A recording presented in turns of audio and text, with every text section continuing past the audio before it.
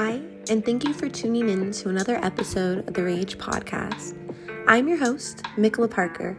On today's episode, we will be talking to Dr. Linda E. Mendez Barrientos. Born and raised in Nicaragua, she earned her PhD in ecology from the University of California, Davis, and holds 2 master's degrees, one in water management from Wageningen University in the Netherlands, and the other in tropical agrarian systems from Montpellier, Sub-Argo in France. She also is the recipient of a number of prestigious and competitive awards, including the National Science Foundation, or NSF Graduate Research Fellow, the NSF Integrated Graduate Education and Research Traineeship, and the European Commission Agris Mundus Scholarship. To date, her work has been published in Society and Natural Resources, Ecology and Society, Water Policy, and the International Journal of Water Resources Development. Before academia, she also served as the environmental policy analyst for several years with the Environmental Defense Fund. Dr. Linda E. Mendez Barrientos is also the founder of S2E, Science to Empower, environmental justice initiative that leverages data and innovative research to empower those at the forefront of environmental crises.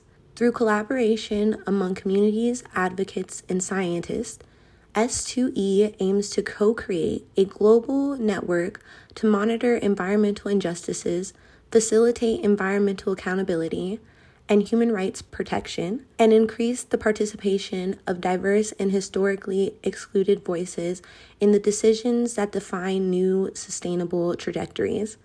I want to thank Dr. Linda E. Mendez Barrientos for taking the time to speak with me regarding her work and research. So let's get into our great conversation. So my name is Linda Mendez Barrientos. I'm a professor at the Joseph Corvo School of International Studies with the University of Denver, and I previously did my PhD at the University of California, Davis, and my work is about environmental governance, looking at power asymmetries and inequality and how they shape policy processes.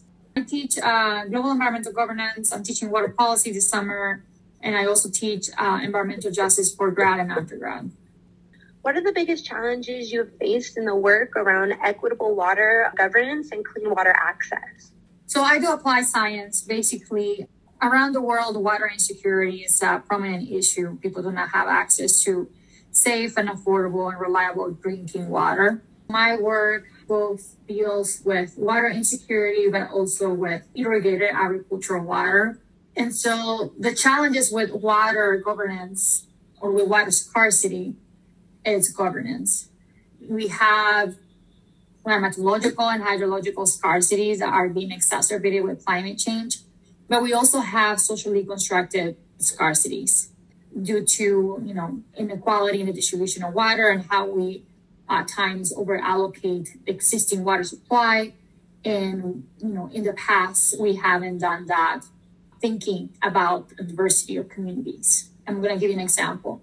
When the Colorado River Basin was distributed among the 7 states in the U.S., Native American tribes were not even considered citizens of the U.S. So they were left out of, the Compact Agreement. That's a name, but it's basically a document, an agreement among the states where they basically divided the water among themselves without thinking about Mexico and without thinking about Native American tribes. And so we have that document is the basis of how we manage water in the Colorado River, and it has been there since 1922. And to this day, there's like this historical path dependency that where we built our governance systems from that go back to, Western settled colonialism, the development of the states, at times when we had slavery, or we were not thinking about, equity and inclusion and just bringing water in sufficient quantity and quality for all Americans, basically. And species, so there are many things, different values back then. And the problem is that governance today built from those foundational legislations and documents and, allocations. So basically disadvantaged communities in the environment are inherently at a disadvantage when it comes to water rights, when it comes to getting a share of the water so that we can sustain a diversity of ecosystem, but also a diversity of communities. So my work basically looks at the different reforms, institutional reforms that take on that challenge and aim at either managing water sustainably and introducing different mechanisms and incentives and at times regulations so that we can do a better use of water that aligns with our 21st century values. But also I've looked at equitable reforms, like reforms that are specifically trying to address or redress the heritage of slavery, segregation, and just the racial disparities that have been created along the way when it comes to land and water access. Thank you for that synopsis of all your beautiful work. I know there's so much more to unpack within that. And I think you brought up some really great points into segueing questions that I have. So I think what I want to ask next is, as water quickly grows scarce globally, what are the needs within policy to better address inequities while also providing clean water access to all those different identities you were talking about? There's a lot of people that do not have access to water in the global north and the global south, including the US. So I think immediate needs right now is to make sure that we extend water security to a majority of our population, because there's a lot of people that depend on water or groundwater and they do not have access to water. Whether there's a drought or not, that's like the status quo. There's many communities that have indefinite droughts, basically, like they do not have access to water. So I think that will be a first need. There's a need to build a lot of infrastructure so that those communities have access. So I think that's probably the top of the agenda with the current administration, the need to extend water security for a lot of the populations who have been neglected in the past. But there's also a lot of environmental needs of the ecosystems that depend on groundwater and water that are at risk right now. So I think that's the top two needs that we have. And doing that and extending those services to previously disenfranchised people that do not have access while maintaining, irrigated agriculture and water for industry and other protected interests.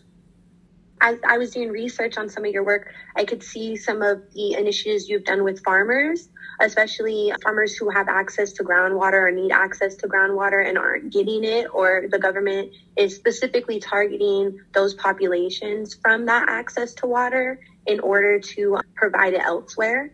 And I think that you bring up great points. Going into that, I wanted to ask, at the iRise Climate Justice Roundtable, you talked a lot about the impact of water on your life specifically.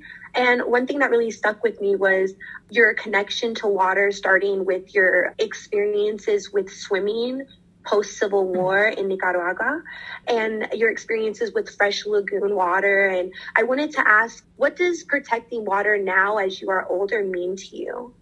Wow.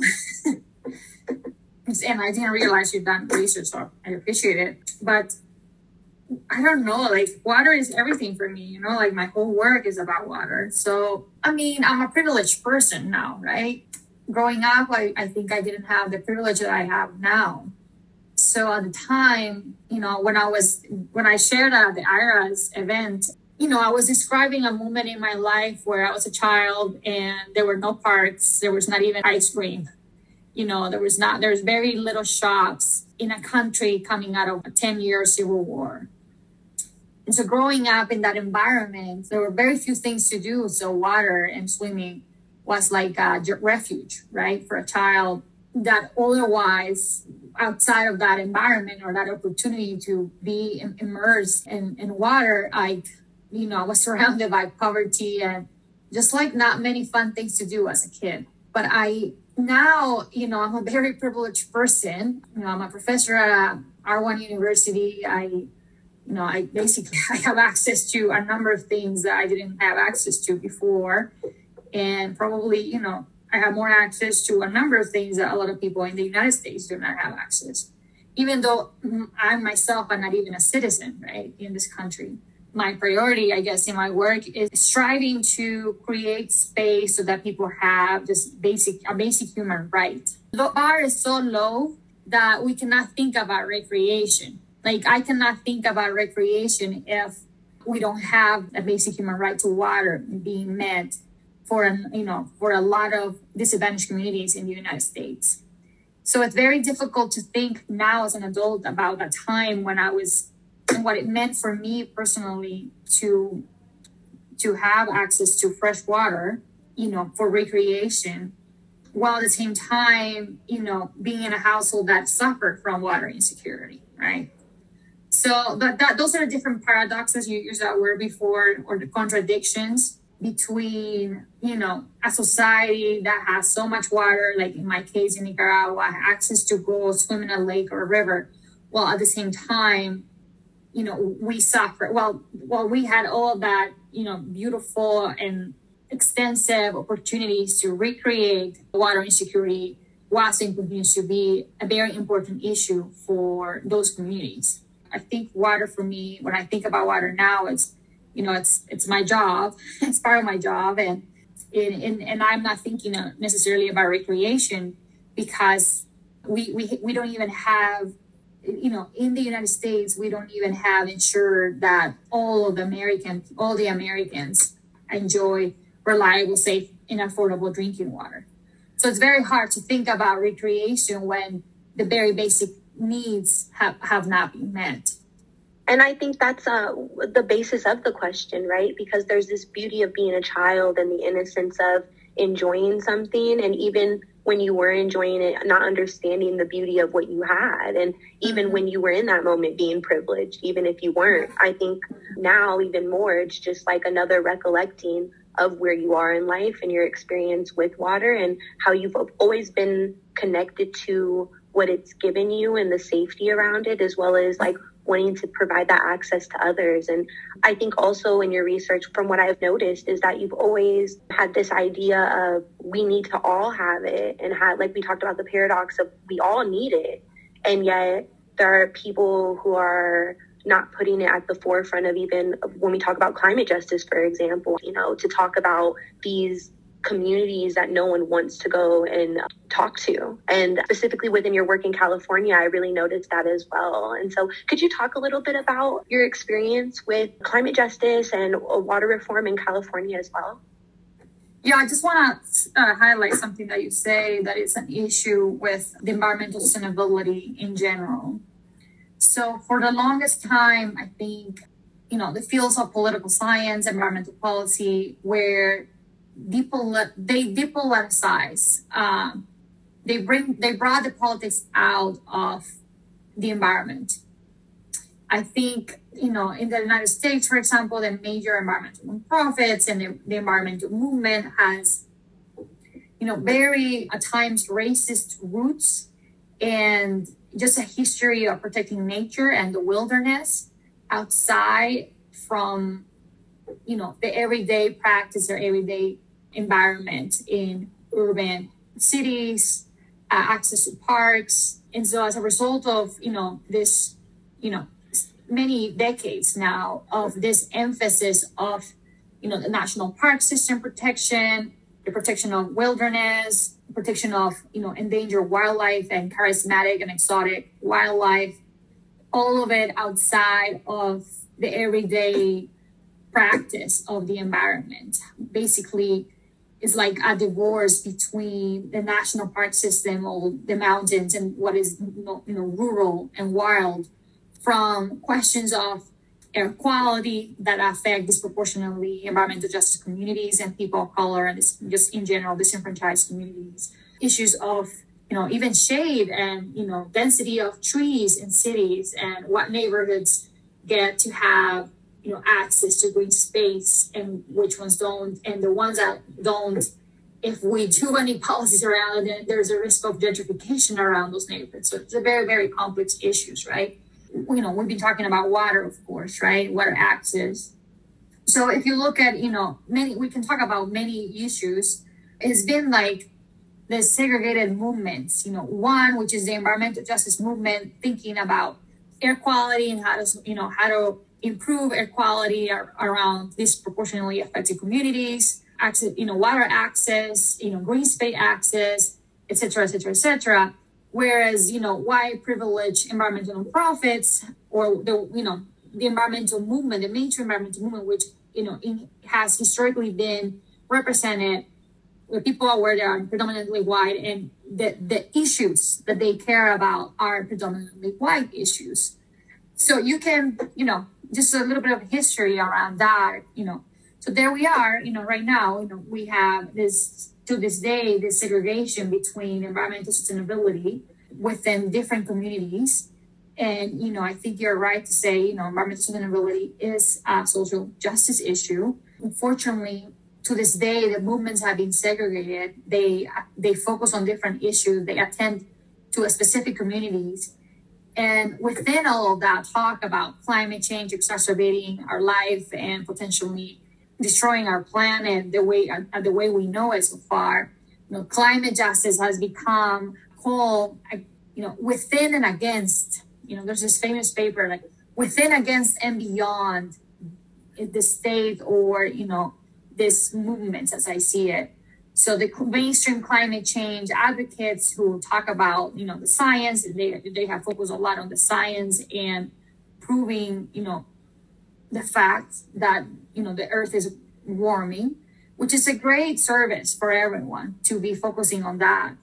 But from there, taking the climate justice movement is trying to center attention to the people that are going to be the most disproportionately affected by climate change impacts, but also trying to connect the dots of how power and economic interests work, and that it doesn't matter how good of a great communicator, science communicator you are, and how many facts you bring to the table year in year around, if we do not connect what is causing climate change with the economic and political interests that prevent policy from ever happening.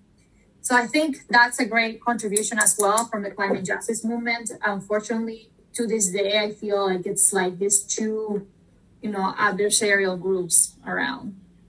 I completely agree. I think it's just like how I'm learning in my policy classes now about the policy paradox of how everyone wants to help fight these issues, and yet people are in competition to actually get them to happen, rather than helping to build those connections to make them intentional and transformative, and the longevity of it as well. So I really appreciate what you said. And one more question, though. I did see in late 2021, you and more than 400 academics, researchers, and political scientists signed one of the open letters calling for Nicaragua's government and leader, Daniel Ortega, to release opposition presidential candidates and other political prisoners. As someone born and raised in Nicaragua, I wanted to ask, how are your identities, international studies background, public policy expertise, as well as your advocacy knowledge, helped play a role in you fighting for democracy and human rights globally? It's a very complicated situation. My family had to leave the country, like many people. I don't know how what are the latest numbers, but we're talking about hundreds of thousands of people that have left the country between 2018 and to the present. And, the majority of the people have gone to other Central American countries, Spain and the US. And so I think it's a very difficult situation. The majority of the people are in exile now due to, security and safety reasons. So I would say there's very little political advocacy that anyone can do. There was a time when there was a lot happening, but, the government used violence and oppression to control the protesting and the different insurrection movements that were sparkling in the country. So I wouldn't call myself an advocate in the fight for democracy of my own country right now, because that's not what I do, every day in my life. Unfortunately, I feel like I have to choose how do I allocate my time, and I'm an academic, and, I also have lived outside of Nicaragua since I'm 16 years old. And for a very long time ago, I decided that I wanted to make contributions where I lived. And I didn't want to be a privileged Latin American living in the US advocating for things back home when I'm not there myself, at the forefront doing the different things, and also suffering from, not having a voice and all the different things that Nicaraguans have to deal with now. So, even before this happened, for a long time, I've always decided that I wanted to make contributions wherever I lived and worked. And it's a little thing, right? Like, it's the least that you can do when you don't live there. I'm not in the streets protesting or organizing protests. And, it's a very different role from being there and putting your body and your blood and your life at the front line than signing very comfortably from the United States of America a letter, right, in support. So I think that's the bare minimum that any academic or person that knows what's happening down there could do. But yeah, I don't have, unfortunately, done work so far in Nicaragua. My work is in South Africa, Ecuador. Now I have an environmental justice project in Central America, but it's regional. And of course, the US, the American Southwest. So yeah, I don't identify myself as an advocate for Nicaragua. I think there's very few opportunities for any one person to do that safely without putting your family at risk. And so, yeah, I've decided to do, what I think it could be the most productive things with my time, given the limitations that, that are available. Thank you again. Before we leave, I did want to give you this space. If you do have any social medias, websites, or anything you would like to link to our audience.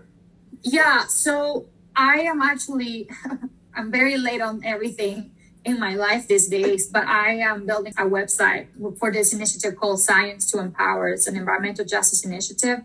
So we only have a Twitter handle, which we never use, but the website is coming up.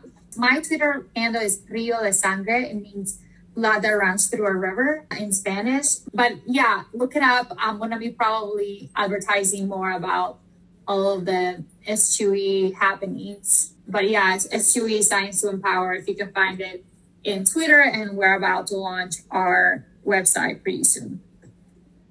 Well, thank you again for making time for me. You're incredible, and thank you for your work. As we conclude yet another great episode of the Rage podcast, I want to continue sharing with y'all an excerpt from a reading. Today, the poem is called Flint by Regé Bridges, Ishan Francis, Alexis Harvey, Danielle Horton, and Kayla Shannon. They wrote Flint back in 2013 when they were part of Raise It Up, a youth arts organization based in Flint, where they performed on a slam poetry team with other young poets in the city. The poem reads, "Pay for your poison. The girls and the boys and the city can't drink. Lead altering the way we think. Futures gone in a blink. A mother who has children dying in her arms. Her name is Flint. She has lived a long and tiring life. Her children, sucking all the nutrients out of her, she is wearing thin. But the streets got her back. They are what define her, what make her whole. She was young once, lively, ambitious, booming. She was beautiful. Everyone loved her, clung to her like flock. She had everything. Money, resources, people who worked for her. And then she lost it all. A goodbye kiss. Policy always tries to pimp her out, misuse and abuse her. But she just cracks a smile at them. 'Cause she's raising warriors. We've got her streets running through our veins. When you're shaped from concrete and tar, you learn to bury your feet. The dirt you stand in becomes your only friend when the city doesn't love you. Living in Flint is being surrounded by shackles and ignoring the restrictions, just to carry on. Where I'm from, politicians fill their pockets, work from the lens of dollar signs, see currency before human lives. Blinded by green faces, racist. Where I come from, the stretch of Saginaw, streets is 60% black, 60% tar, 60% stuck. Someone show me the blueprint for uprooting the city's carotid bloodline. I wonder how Schneider is spending his Sunday. While we stand in solidarity against the poisoning of my people, he relaxes in his Ann Arbor house passing bills for the exact crime he committed in Flint.